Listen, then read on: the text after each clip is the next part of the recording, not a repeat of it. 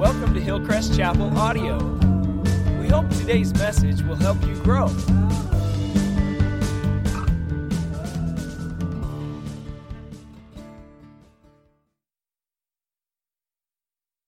Grace and peace to you, whatever you have walked in this week.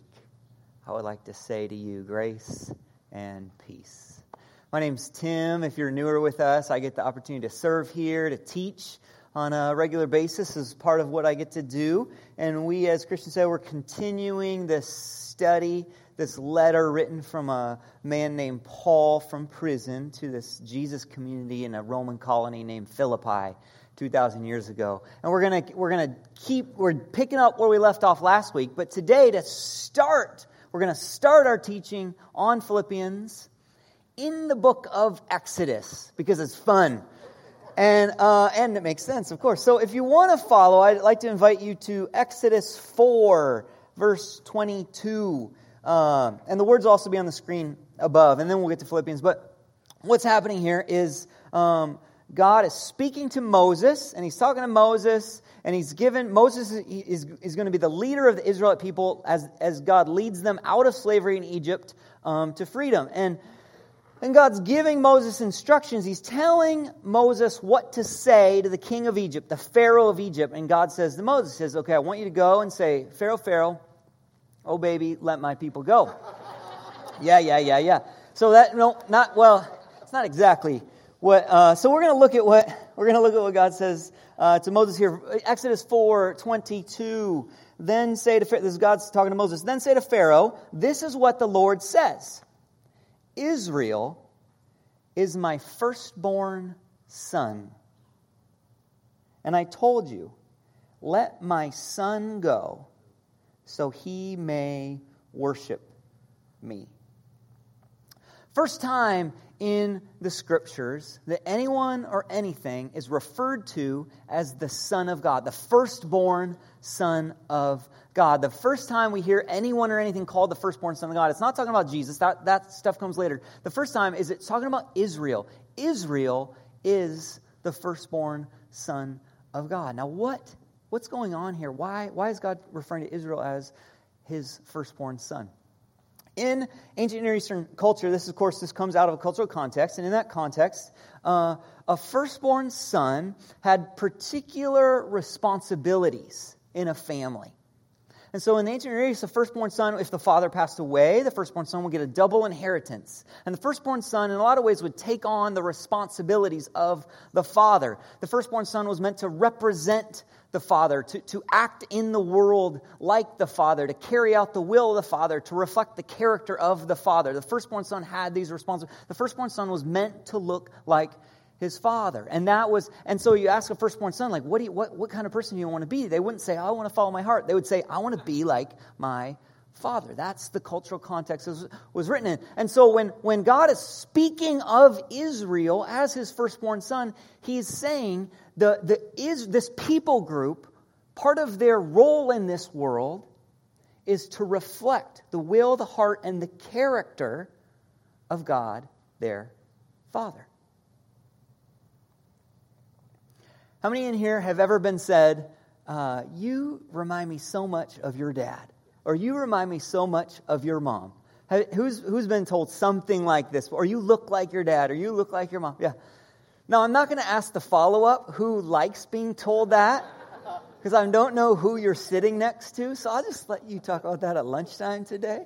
Yeah, have fun with that. Yeah, but this is the vocation of Israel, the calling of Israel, and what we see as we go through the Hebrew Scriptures, the story of Israel. What we find is the reality becomes that this people group, Israel, in a whole number of ways, fail to reflect God's heart, God's character into the world. And so by the time we get to the story of Jesus, and Jesus is referred to as the Son of God, there's a whole bunch of stuff going on there. But at least one of the things happening when Jesus is called the Son of God, one of the things is that the task of Israel to reflect the character of the Father to the world, that task is now narrowed down to a point, and it rests all on this one, Jesus' shoulders.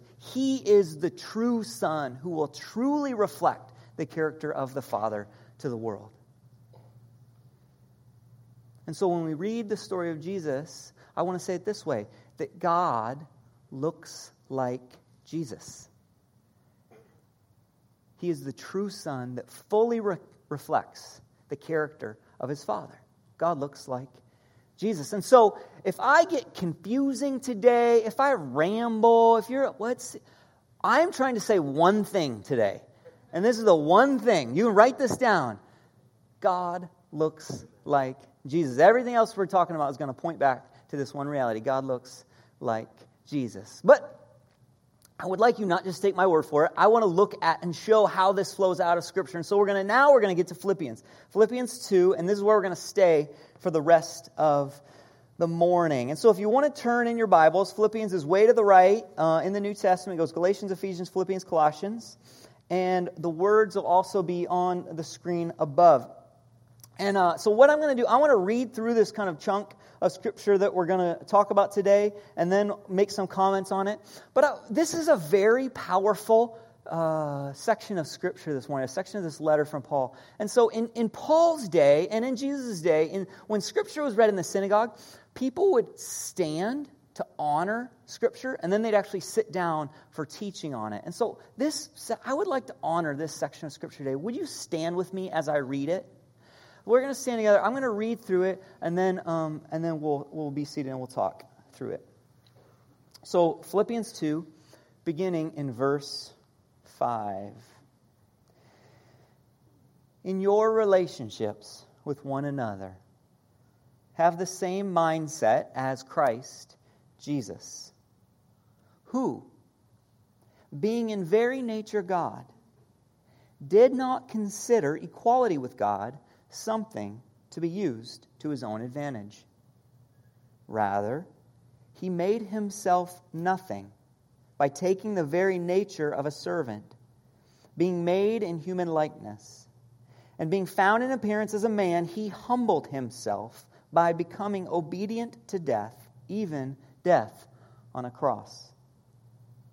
Therefore, God exalted him to the highest place and gave him the name that is above every name, that at the name of Jesus every knee should bow, in heaven and on earth and under the earth, and every tongue acknowledge that Jesus Christ is Lord, to the glory of God the Father. You may be seated. So last week, Christian talked about this section immediately preceding what we just read, and what Christian pointed out is that this section right before what we just read, Paul is giving instructions to the community of Jesus followers in Philippi on how to live together. And the main idea was to live and to act in humility, unity, and love. Humility, unity, and love.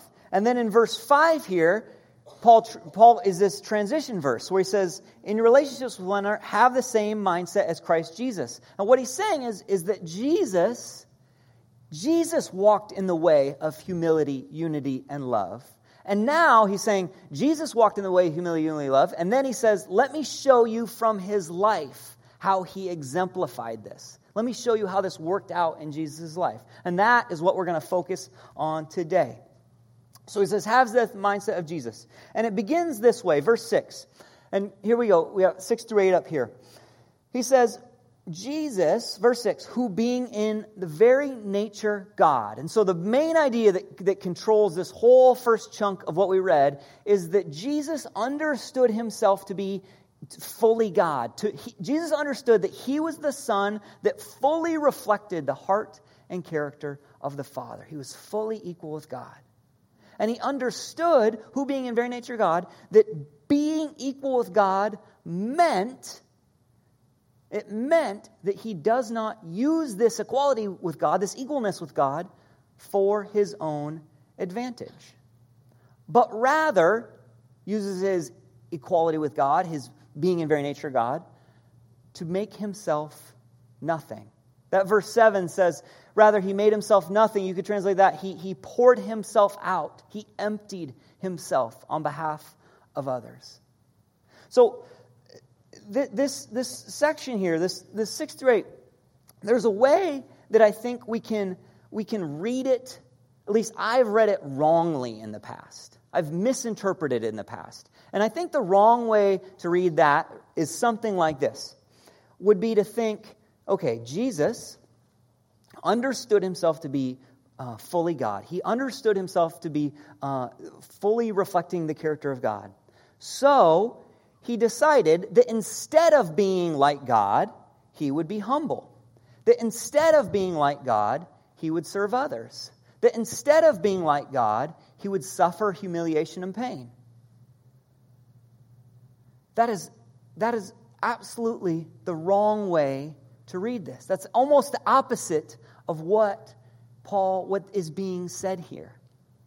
What's being said here is rather this. It's Jesus understood himself to be fully God, being in very nature God, the Son who fully reflects the heart of the Father. And he understood that to fully reflect the heart of the Father meant if you fully reflect the heart of the Father, you of course don't use that for yourself.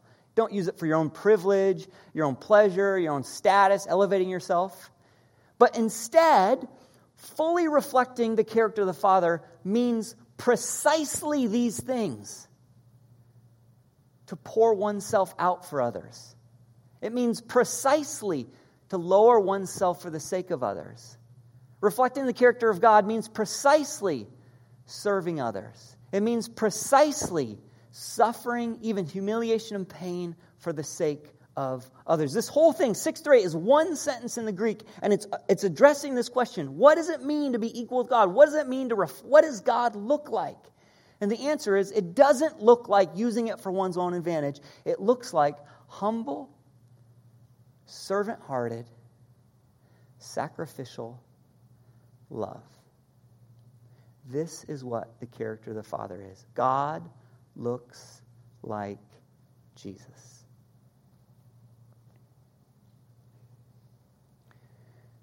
Now imagine you lived 2,000 years ago in Philippi. And imagine that you're part of this Jesus community, this small house church in Philippi. And imagine that you're a former Roman soldier. You served in the Caesar's armies, and then you retired. And as you honorably retired from the army, you got your Roman citizenship, and this gave you status, honor in Philippi. When you walked through Philippi, people knew you were a citizen, and they waved it. People knew your name. They looked up to you. And as a man in Roman society, you had certain rights and privileges. Maybe you had a wife and kids, and in Roman society, that meant you got to tell them what to do.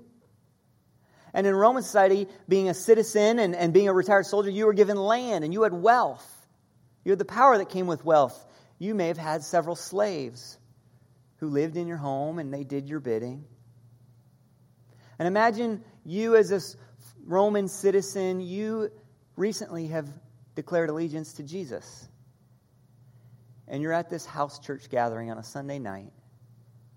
And you're hearing that God looks like Jesus, that Jesus, having access to all status and power and privilege imaginable, that he poured himself out for the sake of others. He lowered himself to serve others. He suffered loss of pride, humiliation for the sake of others.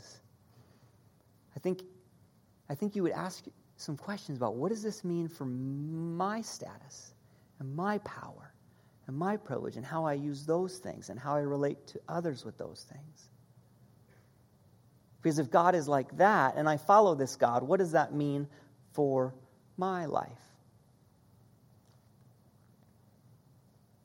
And I think that same question echoes through the centuries to us today.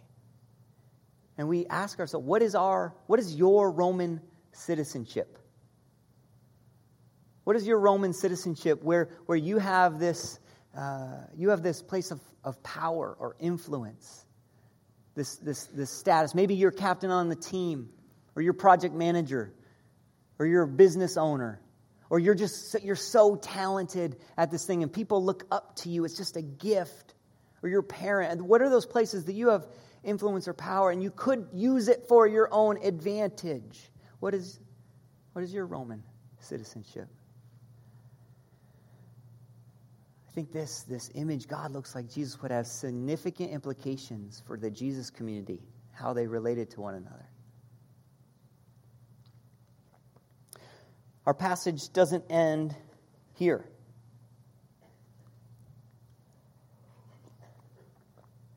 It continues on in verse 9. We read the following. Therefore, because of all this, because Jesus did these things, therefore, God exalted him to the highest place and gave him the name that is above every name. All right, I just want to pause there for a second. The name above every name. Paul, a faithful Jew in the first century, what would he have considered the name above every name? The name of God, Yahweh. In the Hebrew Scriptures, the kind of the proper name of God was Yahweh. You might translate it like I am, or I am who I am. Anytime in your English Bible you see all caps L-O-R-D, Lord, behind that stands the Hebrew Yahweh. And in Paul and in Jesus' day, this name was considered so holy that faithful Jews wouldn't even say it out loud. They would say, they'd insert something else like the Lord or the name. They wouldn't even say it out loud. It was the original, he who shall not be named.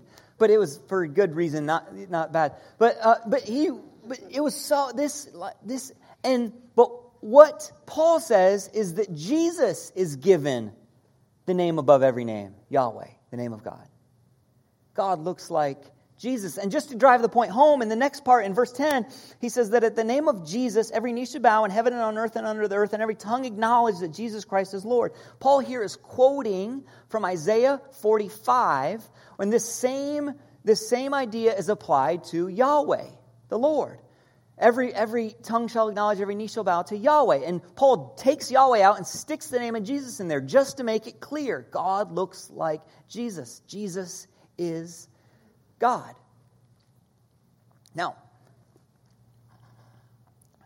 like the first part, like 6 through 8, I think this 9 through 11 can also, there's a right way to read it and a wrong way to read it. Can we go back to 9 through 11 there? And I think the wrong way to read it is something like this. To read that God exalted Jesus, God gave him his name. The wrong way would be to think of it as something like this. That God says to Jesus, "Oh, Jesus, I can't believe you went through that. You really slummed it with those humans.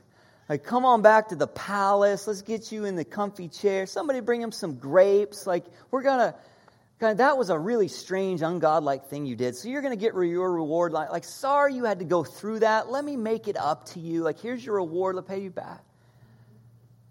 That is not what is being said here. What is being said here is something like this.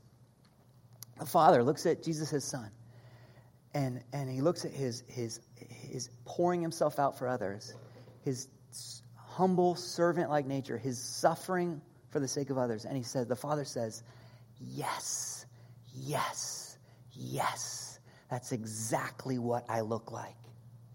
That is my heart. Jesus, just put my heart on display for the world to see. Put my name on him, raise him up so everyone can see. I want you to know this is what I look like. God looks like Jesus. And maybe you hear that and you think, yeah, but isn't it still kind of like, it's all about me, Jesus, point at me, kind of this self-centered. No, like even in how this plays out, it's still this honoring of the other. Because follow me here. In the first half, in verses 6 through 8, which is one sentence, who is the subject of the first? Who's doing all the acting? Jesus, right? Jesus recognized he was equal to God. Jesus poured himself out. Jesus humbled himself. Jesus was obedient. He's doing that. In the second half, 9 through 11, it's not Jesus saying, now everybody look at me, honor me, I'm at the center of things. It's the Father God honoring the Son. It's still this honoring of the other. Father God is saying, no, don't look at me, look at my Son. Look at my Son. Look how he put just this wonderful love on display. Even in Christians talk about God as triune, God as Trinity, Father, Son, and Spirit. Even in the inner life of the triune God is this other-centered love that the Father God says, it's not about me. Look at my Son. Let me raise my Son up. The Son says, no, don't look at me. Look at my Father. Look at the great heart of my Father. The Spirit says, look at the love between them. That even in the life of the triune God is this looking to, honoring, and loving the other above oneself. God looks like Jesus. Jesus puts the character of God on display.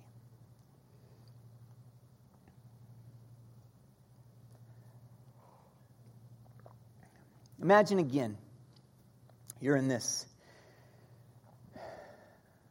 first century Jesus community in Philippi, and you've gathered. It's a Sunday evening. You shared a meal. You're in someone's home. There's a few dozen of you, and you're hearing this letter from your leader, Paul, read.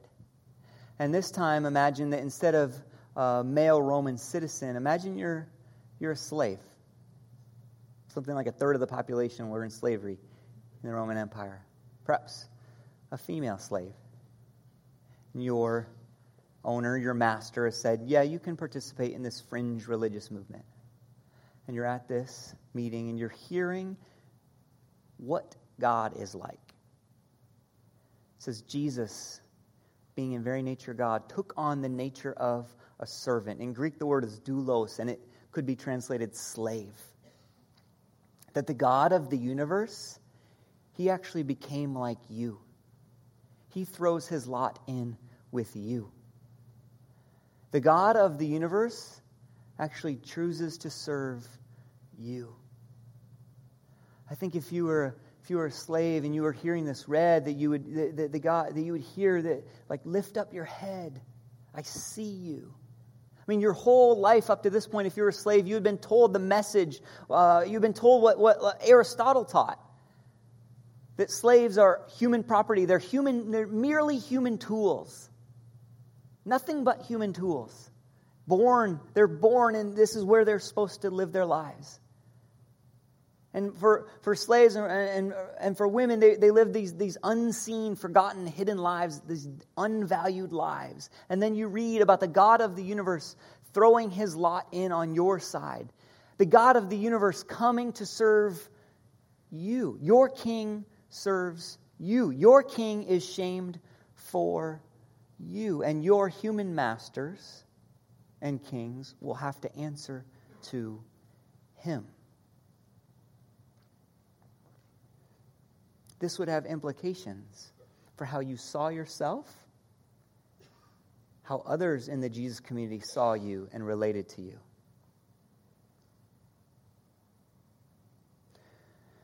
Maybe this morning a question we could ask would be, where are you unseen? These slaves, they were unseen, they were unvalued. Where are you unseen? What parts of your life are forgotten, are not valued by the world? Are hidden? Where might God be wanting to say to you this morning, I see you. I'm with you. I am the King who has come to serve you. Where are you unseen?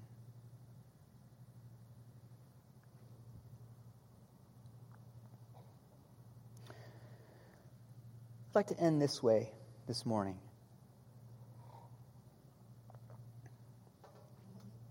This passage, it's so powerful, and because of that, I think we'd like to take another week on this, and spend next Sunday talking about this again. Is that okay? I won't say the exact same things next week. It's not just going to be like replay. Well, this sounds familiar. No, but I'd like to. There's so much here to explore. This is one of these powerful passages about who Jesus was. I'd like to take another week on it. But this week, as we're sitting and marinating in this section of Scripture, I want to challenge myself and invite you, if you want, to join me in this. On your seats, did you have a yellow cardstock of this passage on your seat, or a seat near you? So the whole idea, this whole thing is Paul saying, have the same mindset as Jesus, right? That you think this way, have the same mindset, the heart set. One way to do that, one helpful way, is that we internalize this, that we tattoo it on our minds, that in the hallways of our minds, that this is the artwork hanging on the wall, that we memorize it. We memorize it. And so I'm going to memorize this, and I would invite you to memorize it with me. And look, some of you can quote longer scenes from Napoleon Dynamite than what is on this card. All right? I know you. You're funny. You make me laugh. But we can memorize this. This is doable. Kind of with your family after dinner, you'd read through it. You memorize with your small group, your chord, that you'd memorize it. Yeah, we're gonna. And you take. So I encourage you, take this, put it somewhere you see it. Don't just stick it in your Bible and then in 2019 it falls out. And you're like, well, where did that come from? Yeah, put it somewhere you see it. Read it. Memorize it, and this is going to be our mindset. We need it in our minds. And one way to do that is, remember, if you memorize, it doesn't mean God likes you more, God loves you more, but it is one helpful way of helping it be our mindset. So I want to end with this thought for us, that, I recognize that we come from different places. Some of us walk in here and we say, I want to be like Jesus. And some of us come in here with questions, like, I don't even know what I think about God. And maybe one way to say this idea that I've been talking about today is, wherever you come in terms of faith, every single person believes something about ultimate reality. And even if you'd say, I don't believe in God, you believe something about ultimate reality. That ultimately, at the foundation of things, maybe you would say it is impersonal, chaotic, random matter and energy. I believe Paul is making a statement about ultimate reality. He's saying, no, at the foundation, the center of reality, ultimate reality looks like Jesus. Humble, servant-hearted, sacrificial love. Maybe you've come in here today and you've been given untruths about God over the years. That God is narcissistic, God is controlling, God is egomaniacal, God. And maybe today, you could hear the living God say to you, God, I look like Jesus. God looks like Jesus. My heart is humble, pouring out for others, servant-hearted, sacrificial love. God looks like Jesus. May we be a community. May we live in this. May we relate to one another through this. May we have this in us. May it shape our lives. Let's pray.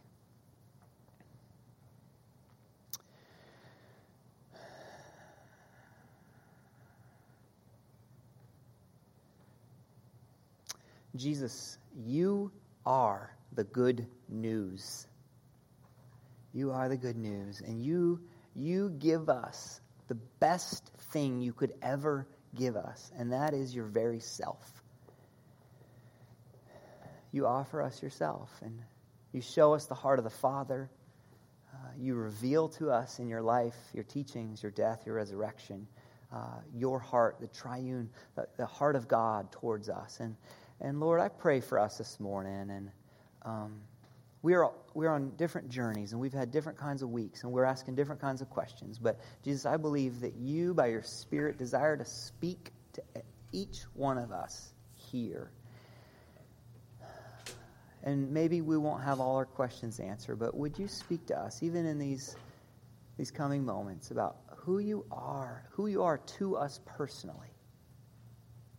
By your Spirit, would you do this? Amen. Thanks for connecting with Hillcrest Chapel. For more info on this and other sermons, go online to hillcrestchapel.com or visit us at 1400 Larrabee Ave in Bellingham, Washington, any Sunday morning, 9 or 11 a.m.